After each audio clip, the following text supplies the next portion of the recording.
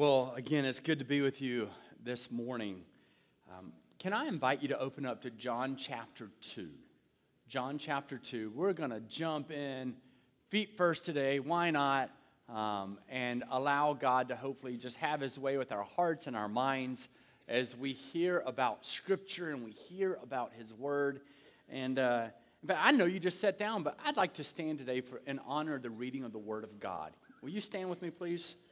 John chapter 2, verses 1 through 12. This is first miracle, wedding at Cana, really cool stuff. All right, here we go. John chapter 2. Are you ready for the Word of God today? All right. On the third day, there was a wedding at Cana in Galilee, and the mother of Jesus was there. And Jesus also was invited to the wedding with his disciples. And when the wine ran out, the mother of Jesus said to him, "They have no wine."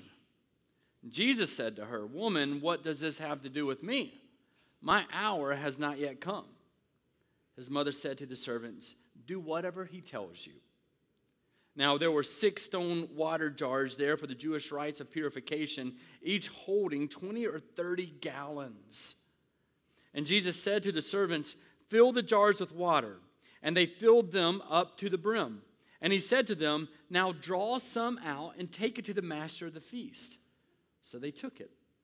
When the master of the feast tasted the water, now become wine, and did not know where it came from, though the servants who had drawn the water knew, the master of the feast called the bridegroom and said to him, "Everyone serves the good wine first, and when people have drunk freely, then the poor wine. But you have kept the good wine until now."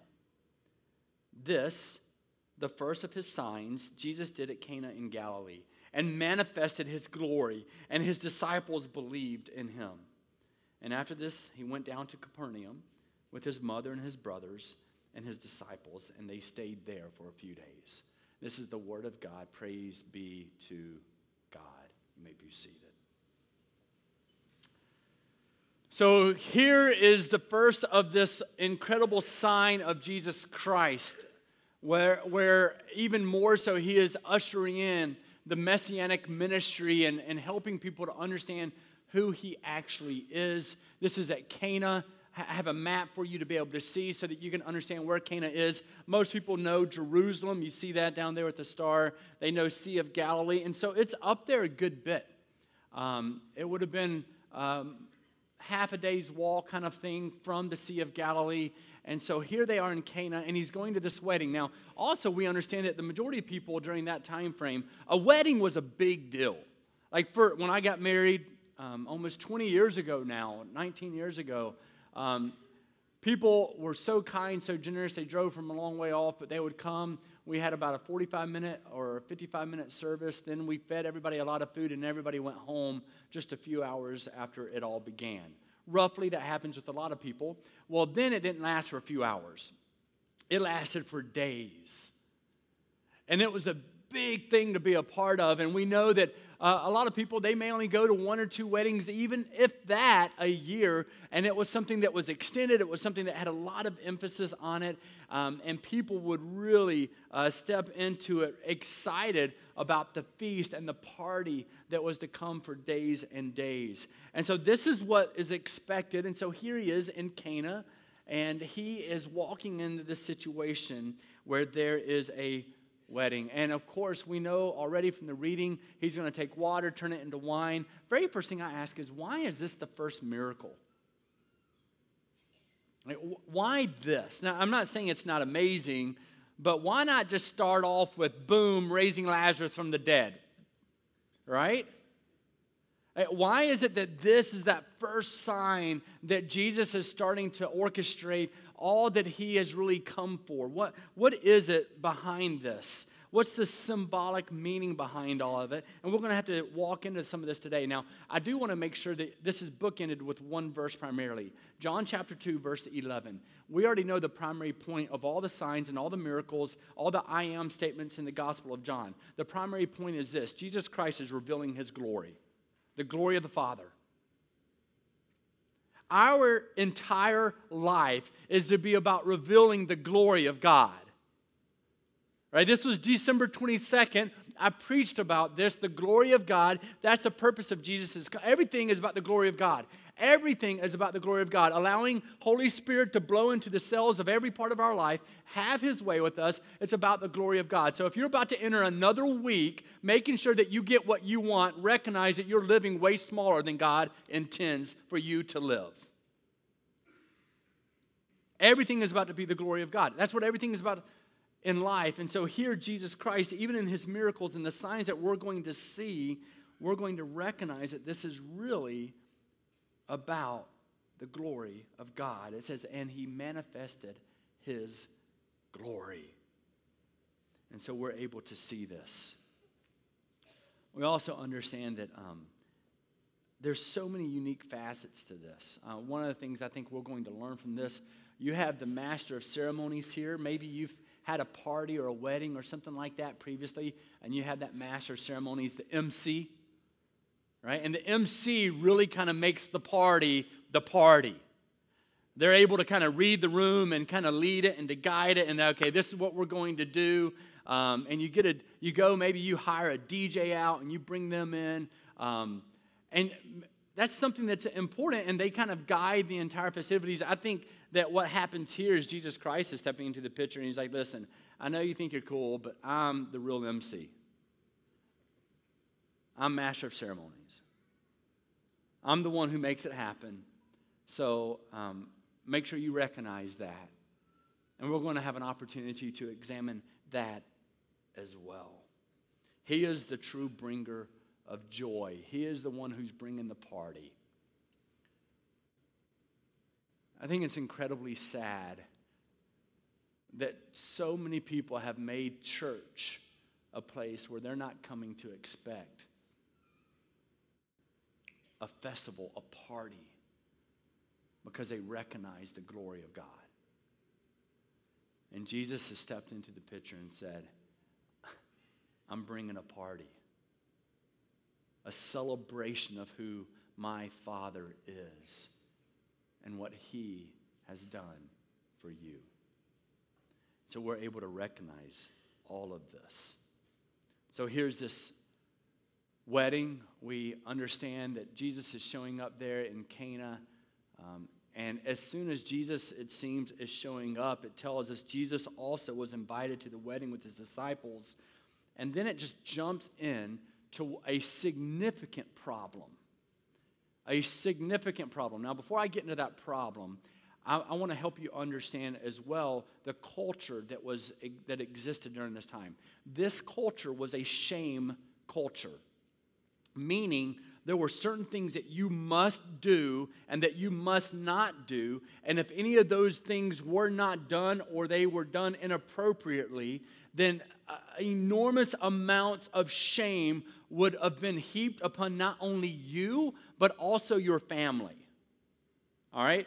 So we can't fully, even though I'm telling you this, we can't fully grasp it because we don't live in a shame culture. We live in a culture where none of us really do anything wrong, right? I mean, that's kind of how we look at it. And yet they lived in a culture of shame where one thing that you did not do is allow the wine to run out. You did not do that. That's like showing up at a small church in the South without a casserole dish. You just don't do it. Right? You just don't do it. It's just automatic. It's like living up north here. One of the things you automatically do, you walk into somebody's house, what do? Take your shoes off. Right? I've walked into some of your houses before, and I don't take my shoes off, and I just get this look, and I get this. And I take my shoes off, right? It's a cultural thing. That's what I'm trying to get in your mind. There's a cultural impact with it, and it's kind of what you do and don't do. And there, the shame culture was so great. And the one thing you don't do is run out of wine. Jesus shows up, and the very first thing it says is this, and when the wine ran out, oh no. Horrific way to begin a marriage.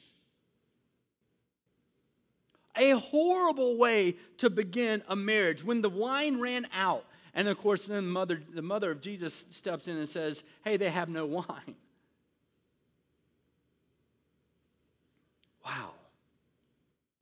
right away. And then it continues and says the following. Jesus said to her, "Woman, what does this have to do with me? My hour has not yet come."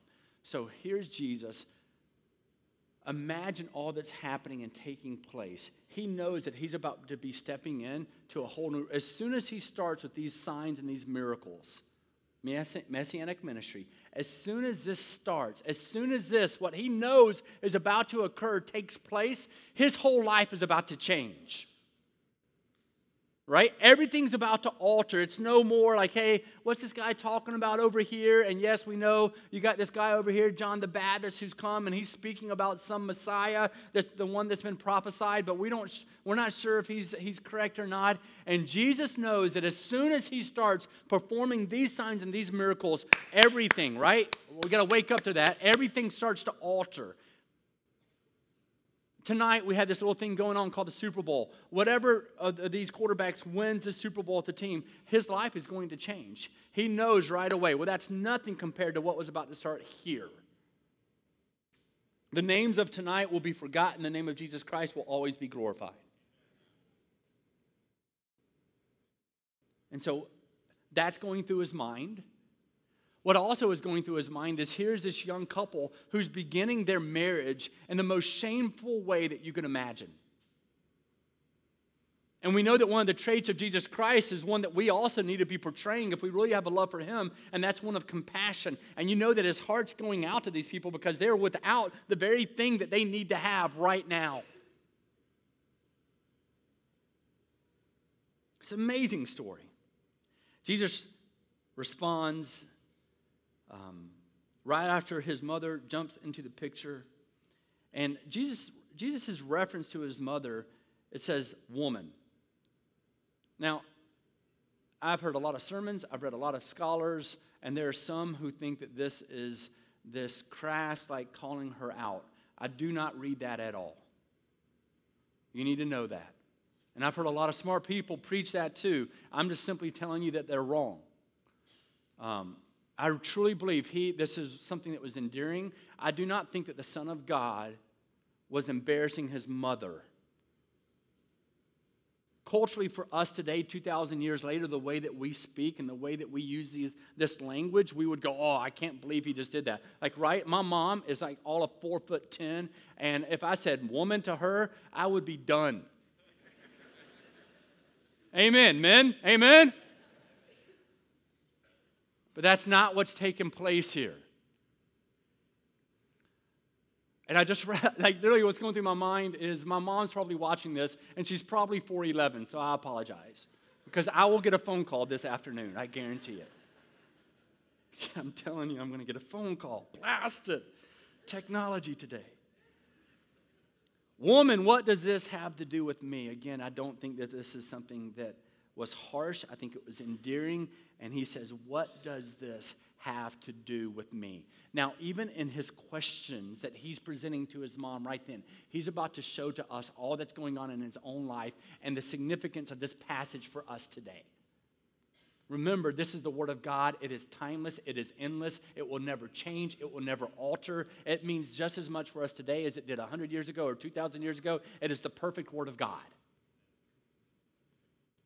And he's about to just open it up, even with his questions. It's the power, we always speak about Jesus and all the questions and how well, the Pharisees and the different religious leaders would come to him and start asking him questions, and he would turn back with the question. And so beautifully and articulately, he would then present that. Well, right away, even at the beginning of the Messianic ministry, he's asking a question. What does this have to do with me?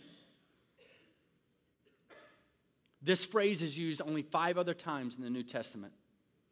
And every time it's spoken by a demon to Jesus. What does this have to do with me? So think about the significance of this. It's only used 5 other times in the New Testament, and every time it's from a demon to Jesus saying, what's this have to do with me, right? It's when someone was possessed and they would say even, oh no, here comes Jesus, and they would recognize who he is.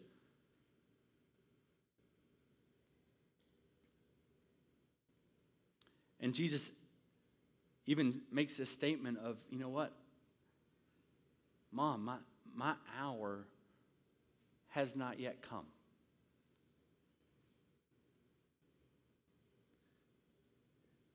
My hour has not yet come. Now, this is big. My hour has not yet come. And he's referring to the hour that will be his death when he will die for sinners.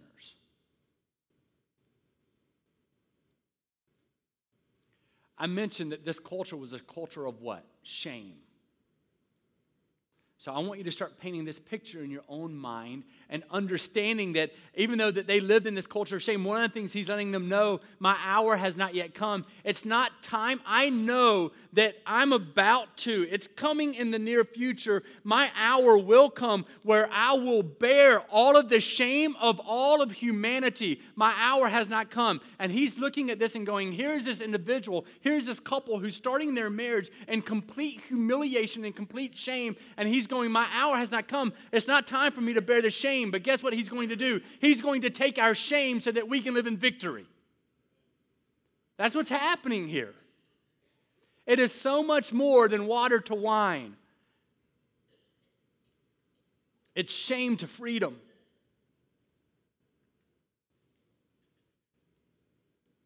My hour has not yet come. To be the purification for sins, right? He's looking at his mom, and in many ways he's saying, Mom, it's not time for me to die yet.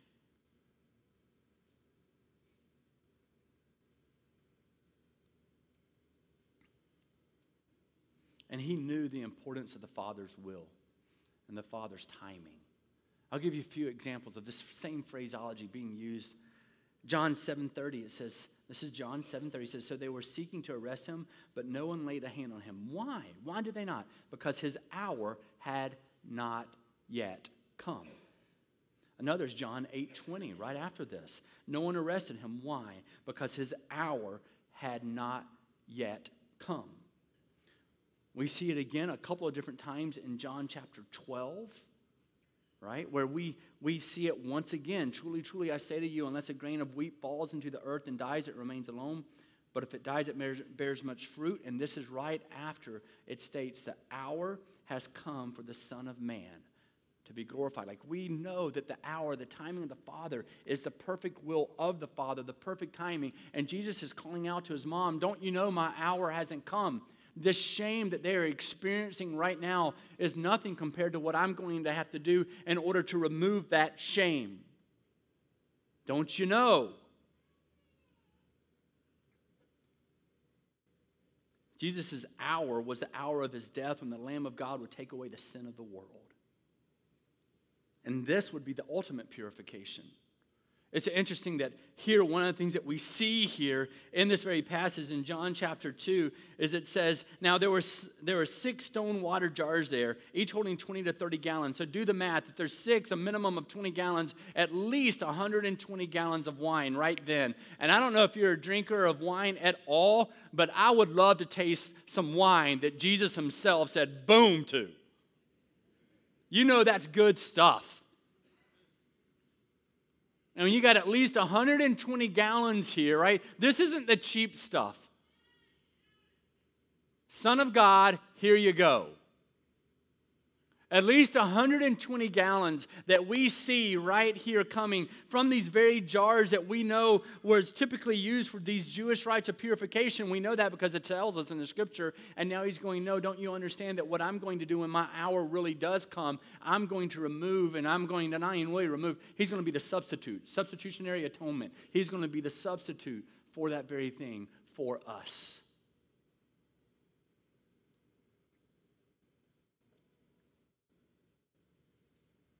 And he knew that in order to remove the shame, not only that was to come to this bride and to this groom, but to remove the shame of sin from all of us, he knew that he would have to die. Guys, this is significant, even primarily for this groom. We get it wrong. Like today, it's very different, right? We know that a wedding today is primarily, I hope that you say this, is about worshiping Jesus. Amen? If you're a follower of Jesus, primary subject is who? Go ahead, you can answer. Jesus. But we struggle with that because we grow up in today's culture and we really make it about who? The bride. Even in this culture, it was not about the bride. If anything, it would have been more groom than bride. Yeah, I'm speaking properly. I know we can't fathom that. Anything we do as a follower of Jesus is never about us. It's about Jesus. And that includes our weddings. I'm saying this because right now you're all going, well, I'm not going to have him perform my ceremony. I just freed up a lot of weekends. It's not about you. It's about the glory and the manifestation of the glory of God being revealed to the rest of the world. Your purpose of living as a follower of Jesus Christ is to draw no attention to self, it's to draw attention to Jesus. And that's in the most significant of occasions. And here it's at a wedding. And so he knows what he's going to have to do. And he knows that as soon as he does this, everything's about to get a lot bigger. And all the different people in his life who are going to all come to him and go, I want more. I want some of that. Come on. What is going on here? And he knows that everything's about to shift because they're going to look at this. And in the midst of this, you know what he's doing? He's controlling nature. He's taking water. He's turning it into wine. And they're going to go, oh my goodness, can you see what this guy can do? Wow. You know what he can do? He can fill the cells of your marriage. Do you believe that God can take your marriage and move it to a place of such surrender and such sacrifice that God uses it to reach thousands upon thousands of people all in the name of Jesus Christ? Yes or no? Well, then get ready for it. Get ready for that.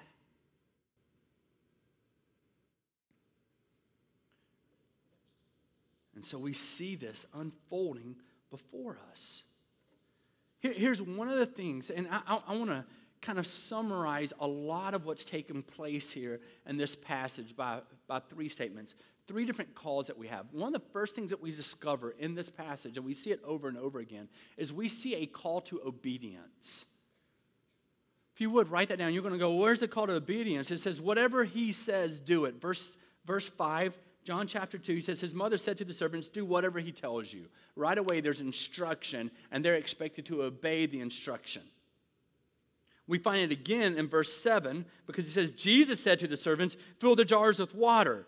And they filled them up to the brim. They didn't go, well, why is that? And so often, have you found that? Like someone asks you to do something, even if it's very, very gracious in spirit, and you go, well, why? Right? Automatically, if you have to question serving someone else every time they ask you to be a helper, I'm going to ask you to examine your heart.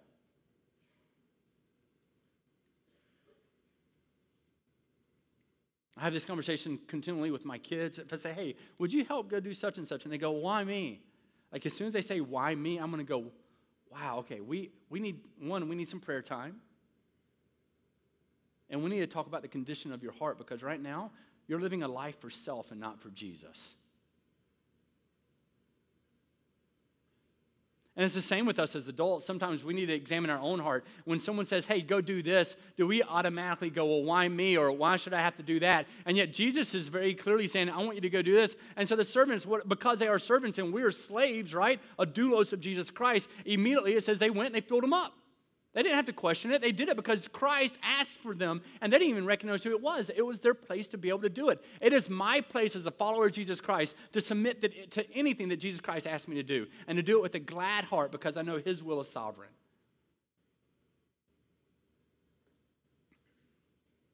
And so there's this call to obedience, of recognizing the authority that he has in our life. You see, if somebody is asking you to simply serve and you automatically question that no matter what, one of the things that you have to examine is who has most authority in your life. And so there's a call to obedience. As Jesus Christ is coming in, he's initiating this messianic era that he's bringing about. He's speaking from the well-known Jewish tradition of making sure that you have wine at the banquet. There was always wine expected at the Messianic banquet. You see this in the Old Testament. We see it in Numbers chapter 13, Joel chapter 3, Amos chapter 9, other places as well. There was an expectation for wine at the Messianic banquet that was to come, and now he's ushering this in. There's so many layers here in this passage. And we see it over and over. So there's a call to obedience. Another thing, though, that we have is there's a call to, this is wonderful, there's a call to abundance. There's a call to abundance. I told you, think about it. Here's Jesus Christ, minimum 120 gallons. Here he comes, steps into the pitcher. He's taking this water, turning it into wine, and you know it's the good stuff. And so many of us, even as believers today, what I'm learning more and more is that we're drinking the cheap stuff. Now, I'm not going all alcoholic kind of thing. I'm not speaking about that. So I do want to make sure you understand this. What I'm saying is I want you to live in the illustration of we're living off of the cheap box wine, and Jesus is going, I've got the perfect stuff, and you're not even partaking of it. You're living so small when I have so much more for you. There is a call to abundance. This is the best party ever here. Why? Because he just took this man's humiliation. This is what Jesus does in this passage. Jesus took a man's humiliation and turned it into a triumph. That's what he did. He would have had shame for years to come, literally. I know, again, culturally, we don't understand that, but this shame that he would have experienced, now people are walking away going, wow, I've never been to a wedding like that before. That's called living in the abundance of what God has in store for his people and his church. It's what I kept telling the elders this weekend, and God has convicted me and he's burdened me. I am so blessed to serve alongside of the leaders of this church. I am incredibly overwhelmed to have the privilege of serving in this place.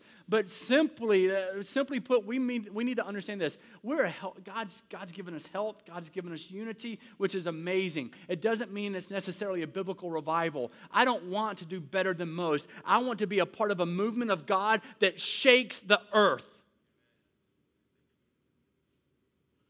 And it starts with each one of us. And it starts with our marriages. It starts in our homes. Will you pray? Will you get on your knees together and ask God to fill your homes with that type of movement, with the blowing of the Holy Spirit coming into your own heart so that you release the bitterness in your heart? Some of you are so bitter, you can't even imagine that God has something more for you, and you're so angry, and it's pent up in your life. And what I'm telling you is he is a God of abundance. He's a God of abundance.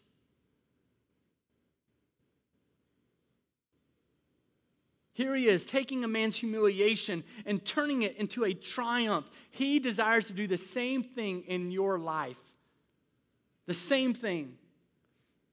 And you may be thinking, Pastor, if you only knew my story, you wouldn't be saying that. No, what I'm telling you, it doesn't matter what your story is. God can redeem anyone from anything at any time. Amen. Isn't that a story of abundance?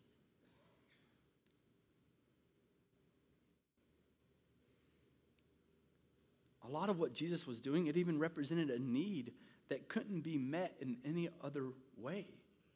Only God, only Jesus could have met the need that they had that day. And so I hope that you're not looking for that fulfillment somewhere else, because it's only found in one place. It's only found in one place. And so here we come. And we recognize that there's a call to obedience. There's a call to abundance. Jesus has come to make right what only he can make right. We see it over and over again. That part of what I believe that Jesus is doing here is he's saying, I have all of this for you. Don't you recognize it's not just the wine? Don't you recognize all I have to give to you? And you're not participating? You're standing from afar and you're looking at, oh, well, maybe God will do this, or maybe God will do this. And yet Christ is going, I've got so much more. You really think that your life is about being so small? Don't you know the feast that I actually have for you? Don't you understand the abundance that I have for you? And no, I'm not speaking monetarily. I'm talking about what you can do to understand peace and salvation, and then to be a part of something bigger than you can ever imagine, which is the kingdom of God.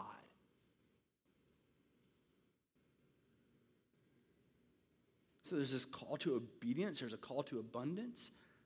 But what we also see here is there's a call to faith. There's a call to faith. There's a call to belief. Now, I told you at the very beginning, the one verse I went ahead and called out again at the very beginning was of John chapter 2, verse 11, because this is the primary kicker of this passage. It tells us in verse 11, it says, this is the first of his signs Jesus did at Cana in Galilee and manifested his glory, and his disciples believed in him.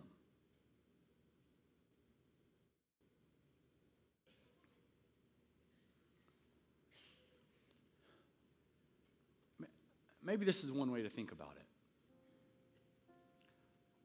Are you even willing to invite, like right now internally, are you willing to say, God, blow Holy Spirit in my life no matter what that means? Like, are we courageous enough to speak such words? Holy Spirit, whatever you desire, whatever you want, and if you want to use my marriage, if you want to redirect my career and I go and do something completely different, if you want me to go and partner with this church and launching another church, if you want me to give up everything I have, if you want me to share with my neighbor today about Jesus Christ, well, are we willing to pray that prayer of Holy Spirit, blow into my life in such a radical manner that it fills the cell of my marriage, of my friendships, of my relationships? And some of you have a greater desire for things of the world than you do of God. Are you willing to pray, God, rip out anything in my life? Listen to this. Rip out anything in my life that has greater importance than you. Remove it. I'd rather you remove it than allow it to remain. And then not get angry at God later on when he helps that happen and you're like, well, I can't believe God took this. And he's going, you prayed for it. What are you talking about? You said you wanted for me to blow into your life and to do a movement and to have a movement of abundance in a way that you've never dreamed or imagined before. You were living in a place of shame. I replaced that shame with fulfillment that is of perfection because it's of my blood and my life. And now you want to complain about it? Don't we understand that in the name of Jesus Christ, he defeats our shame?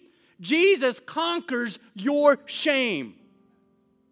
He conquers your sin, and he replaces it with his glory.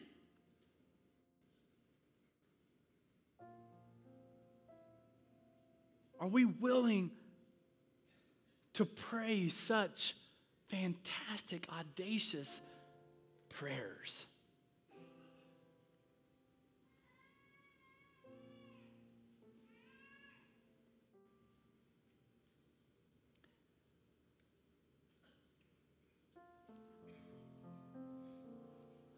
God,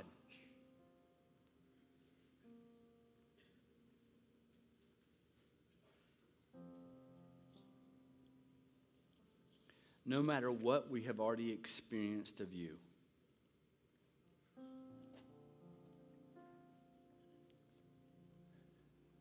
there's always more to experience of you.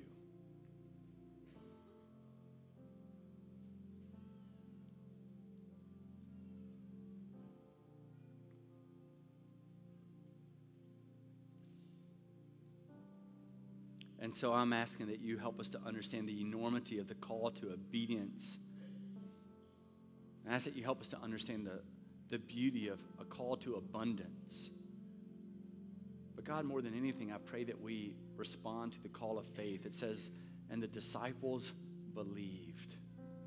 May we have a deep faith, God,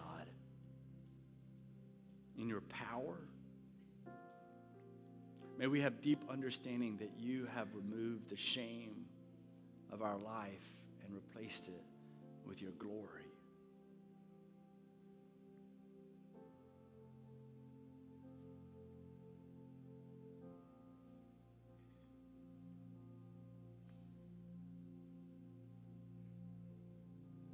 God, may the courage to respond to you well up within us. In Christ's name, amen. Would you stand with us as we respond